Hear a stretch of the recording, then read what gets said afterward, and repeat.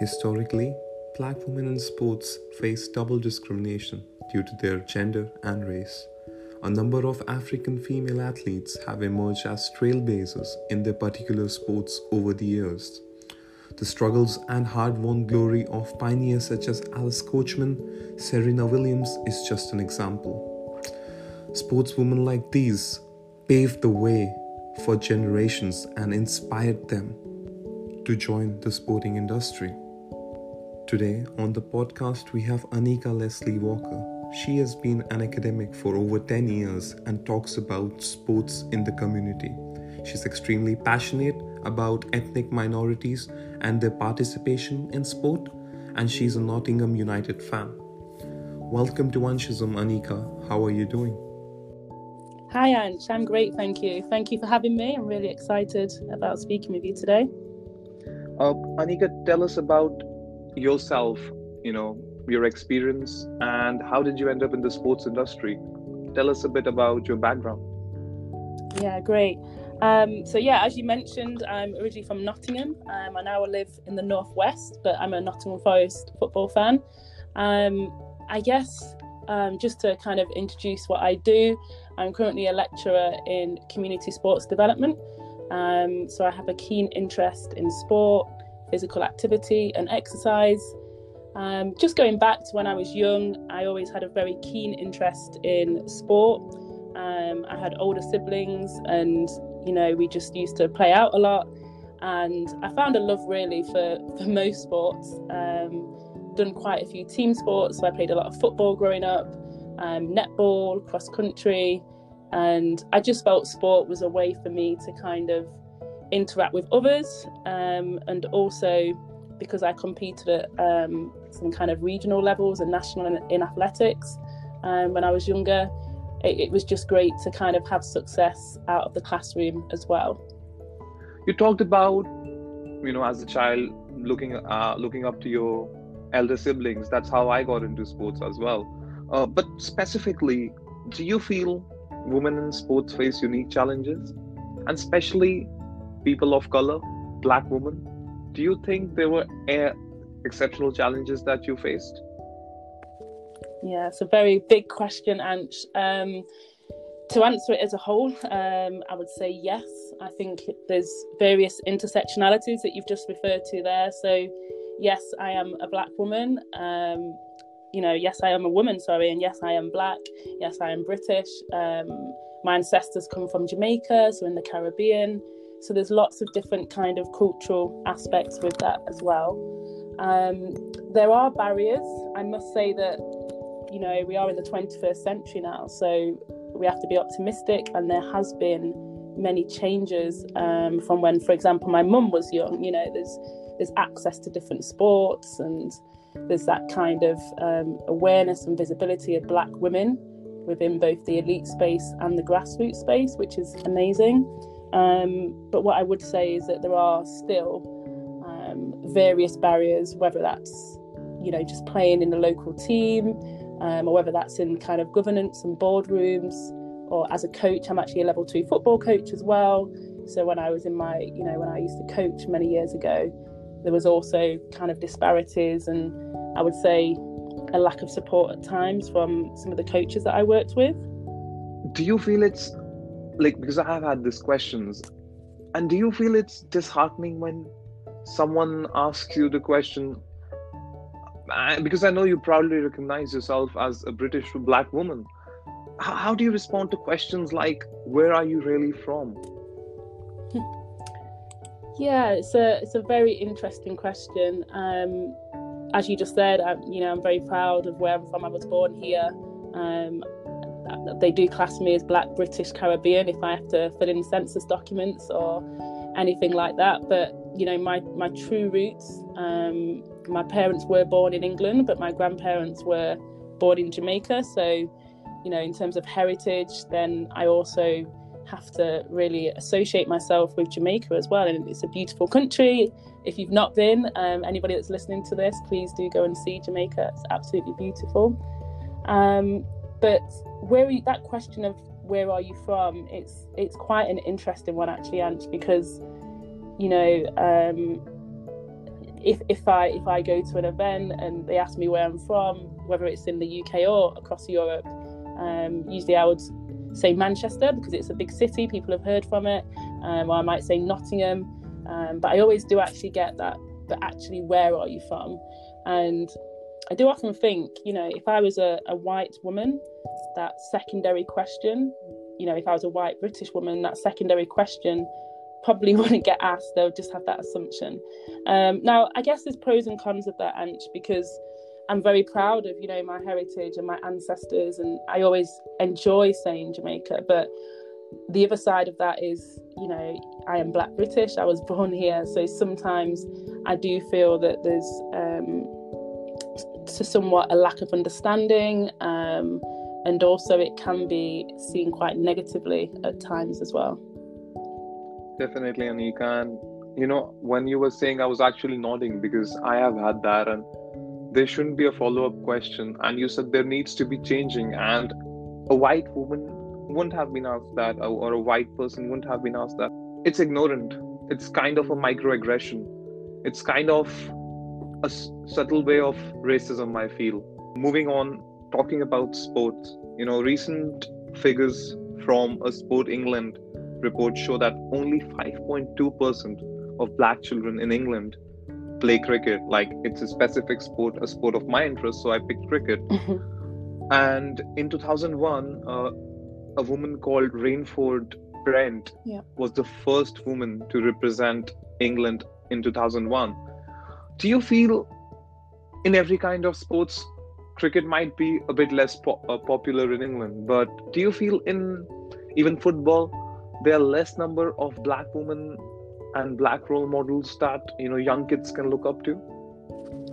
Yeah, interesting question. And just to go back to the cricket aspect, really good, in terms of thinking about, the Rainford Brent and black women. And when we look at West Indies and how they usually do very well in cricket, I know there's been some changes lately, but interestingly, I used to go to Trent Bridge with my granddad. He used to be a very big cricket fan, and that was kind of a thing that him and some of his friends used to do, is just that kind of getting together and have that connection back with their communities when there was big test matches. But I never followed that through. I never really had any interest in cricket. Now, I think back then that may have been due to the lack of teams, women's teams. My brother played a bit of cricket, but it wasn't something that was seen for me to do. So just to answer your question, just going back to that, you've mentioned the 5.2% of black children in England play cricket.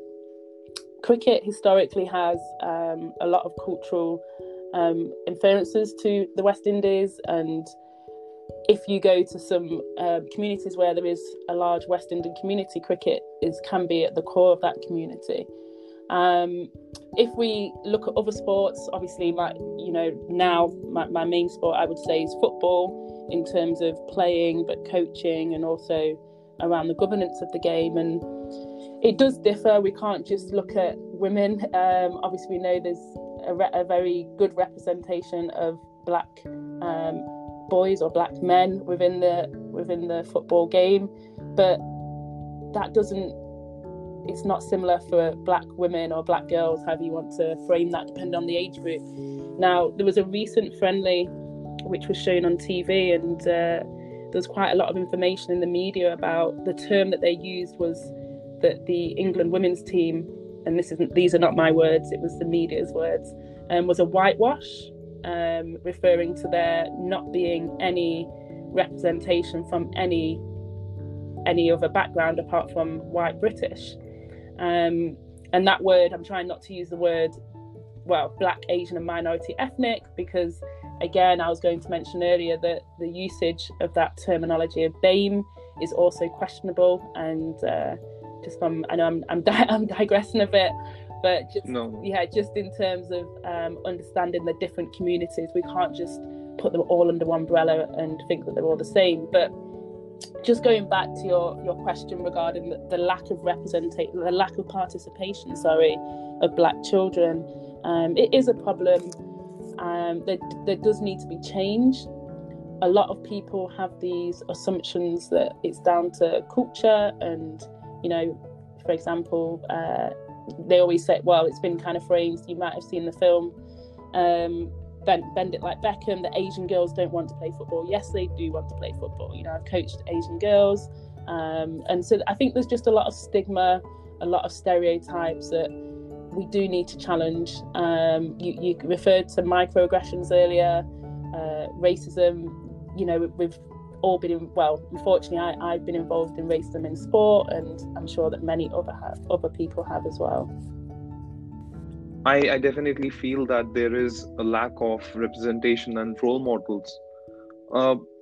Do you think that we need more pathways, you know, creating some opportunities? Because if we don't address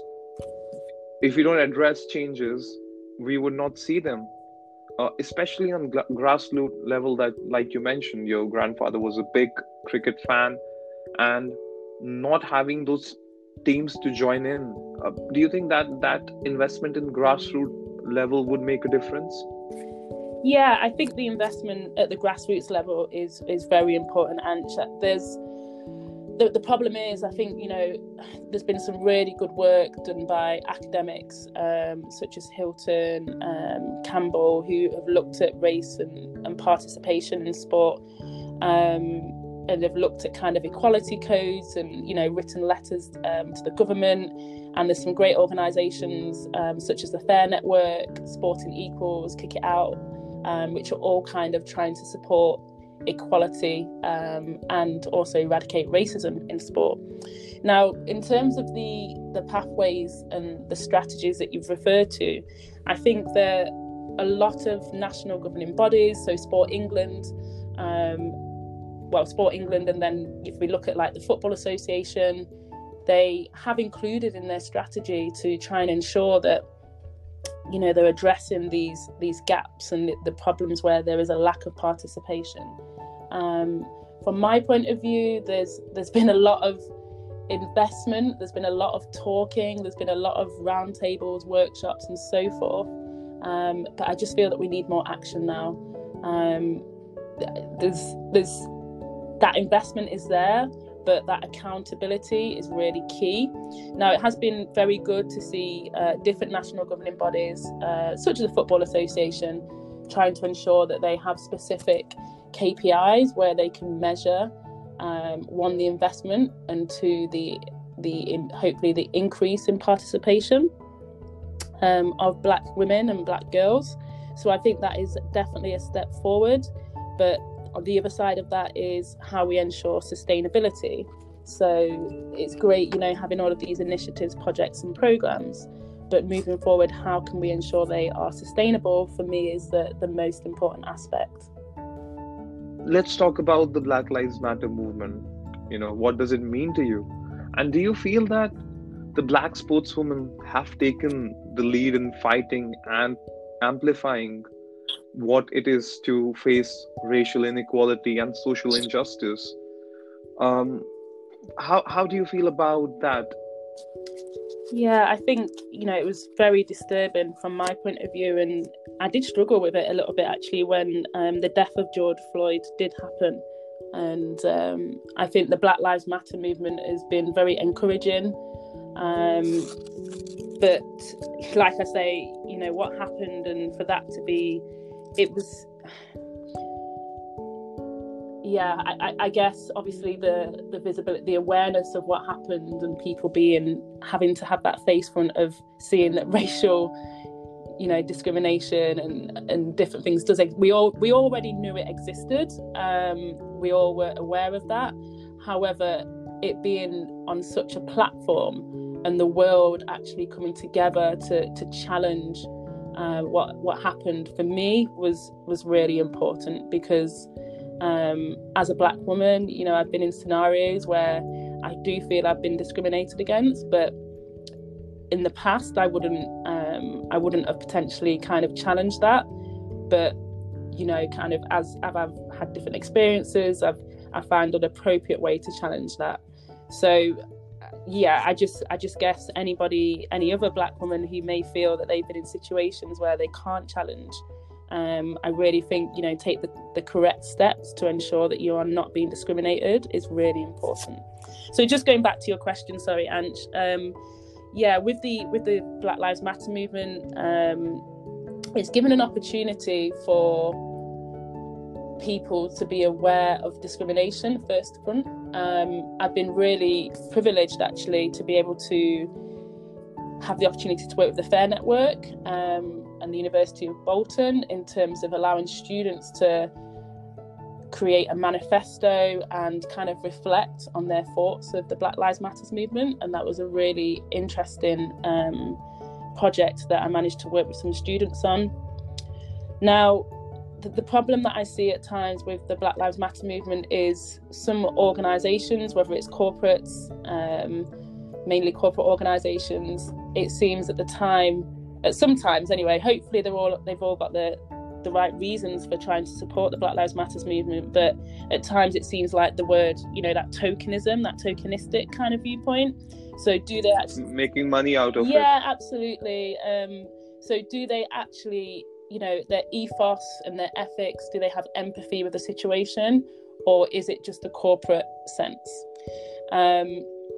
Now, I did see a lot of elite athletes kind of be activists and show their support around the George Floyd incident and the Black Lives Matter movement.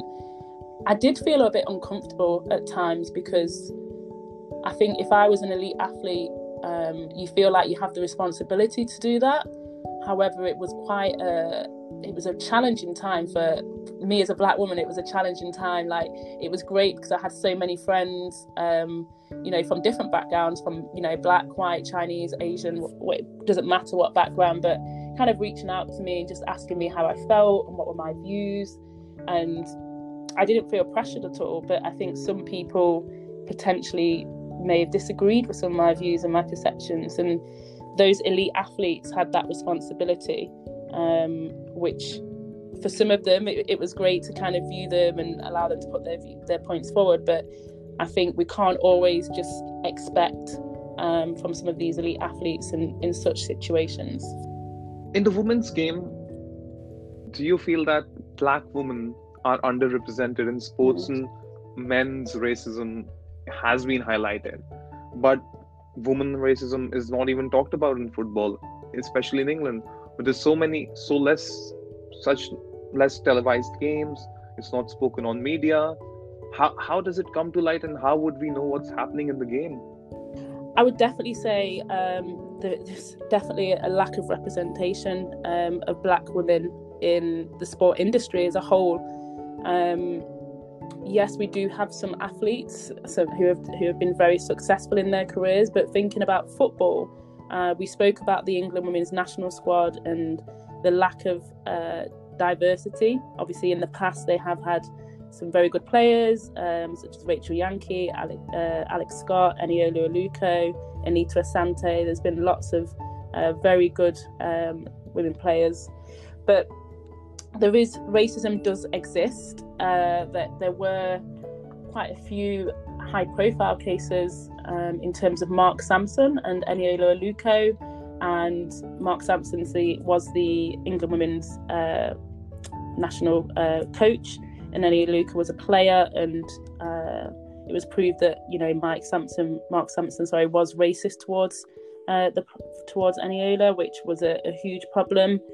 Also, within the Premier League, the Women's Premier League, the Women's Super League, there has been incidents of racism during fixtures, which have been recorded, and there's been some really good news stories throughout the BBC and the Guardian, which have really spoken about the lack of that. If we think about it, Ansh, I guess grassroots football that you see, particularly within London, where there's a saturation of there's not a saturation, so where there's a high number of Black African, Black Caribbean, there's Asian women playing football, so that's a good kind of case study. The problem is they get to a level which might be they may be playing for a good club, but that next level just doesn't happen because there's various barriers. And I know you kind of referred to barriers earlier, but it just seems that there's a lack of representation. A lot of people say you've got to see it to believe it. So if I don't see, a black coach, or if I don't see a black player in the elite squad, I potentially don't believe that I can be there. The more often that you see somebody like you, the more that you can believe that you will actually be able to achieve that position. So just going back, I've been to watch Man City women who are in the Women's Super League, who are a very good team. You've also got Man United as well, who've got a women's team since the last few years. Now, again, when I go there is a lack of representation. There are some very good black women who are journalists and who work in the media, but a lot of them have used social media platforms such as Twitter to express that they feel like they're not being they're not being treated equally in terms of when they publish an article or being able to progress onto other roles within the organisation. Worst part is, it doesn't even surprise us because we have heard so much of it, and we need to put words into action, as you said. On a lighter note, Anika, when I see Sachin Tendulkar in cricket, I certainly had goosebumps as a kid. What was your sporting inspiration? That one woman that you looked up to and you were like, wow. Yeah, you're probably not going to believe the answer to this. And when I was growing up, I didn't have a female sporting role model. And this is something that, it's interesting to say, really. My role model in football was Thierry Henry. I thought he was a great player.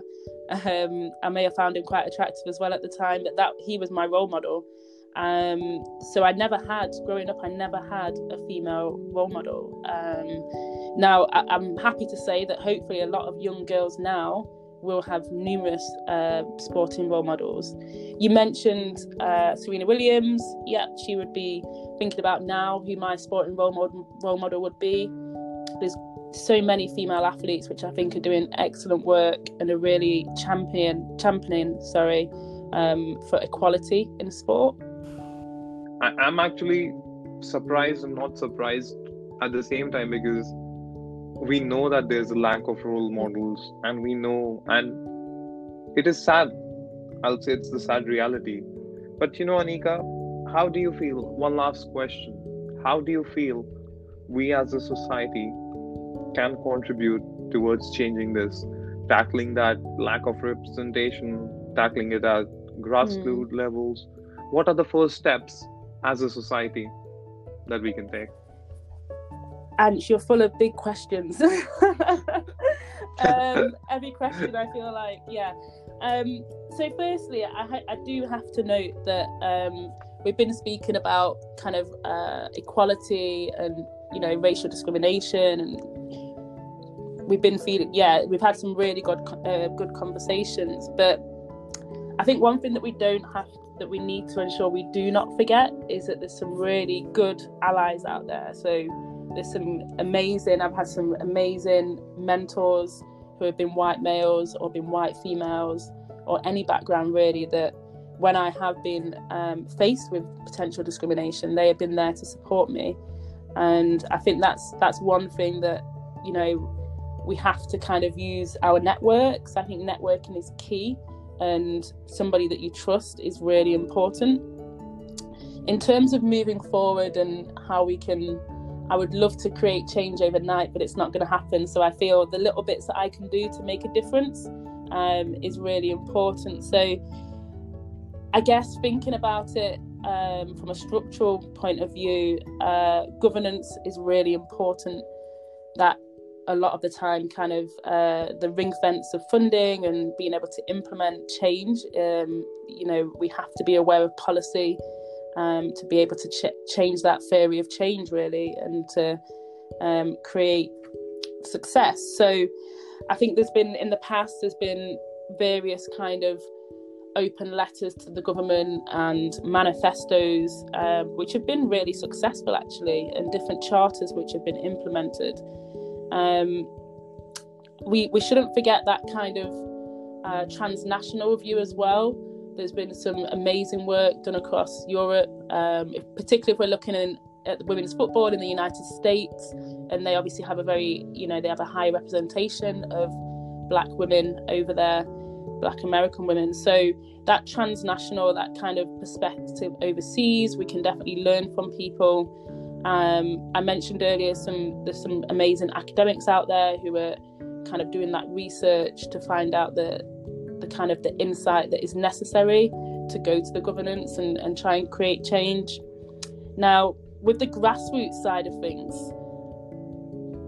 I think more education is required. So as a coach, just going back to the basics. So there's various, we spoke about the acronym in terms of that Black, Asian and, minority ethnic, and it used to be BME, then it went to BAME in terms of refugees, and then it was BAME. And I think, me personally, I'm Black Caribbean, I'm Black British, but people understanding those terms and how to use those terms is really important. And people understanding different people's cultural backgrounds.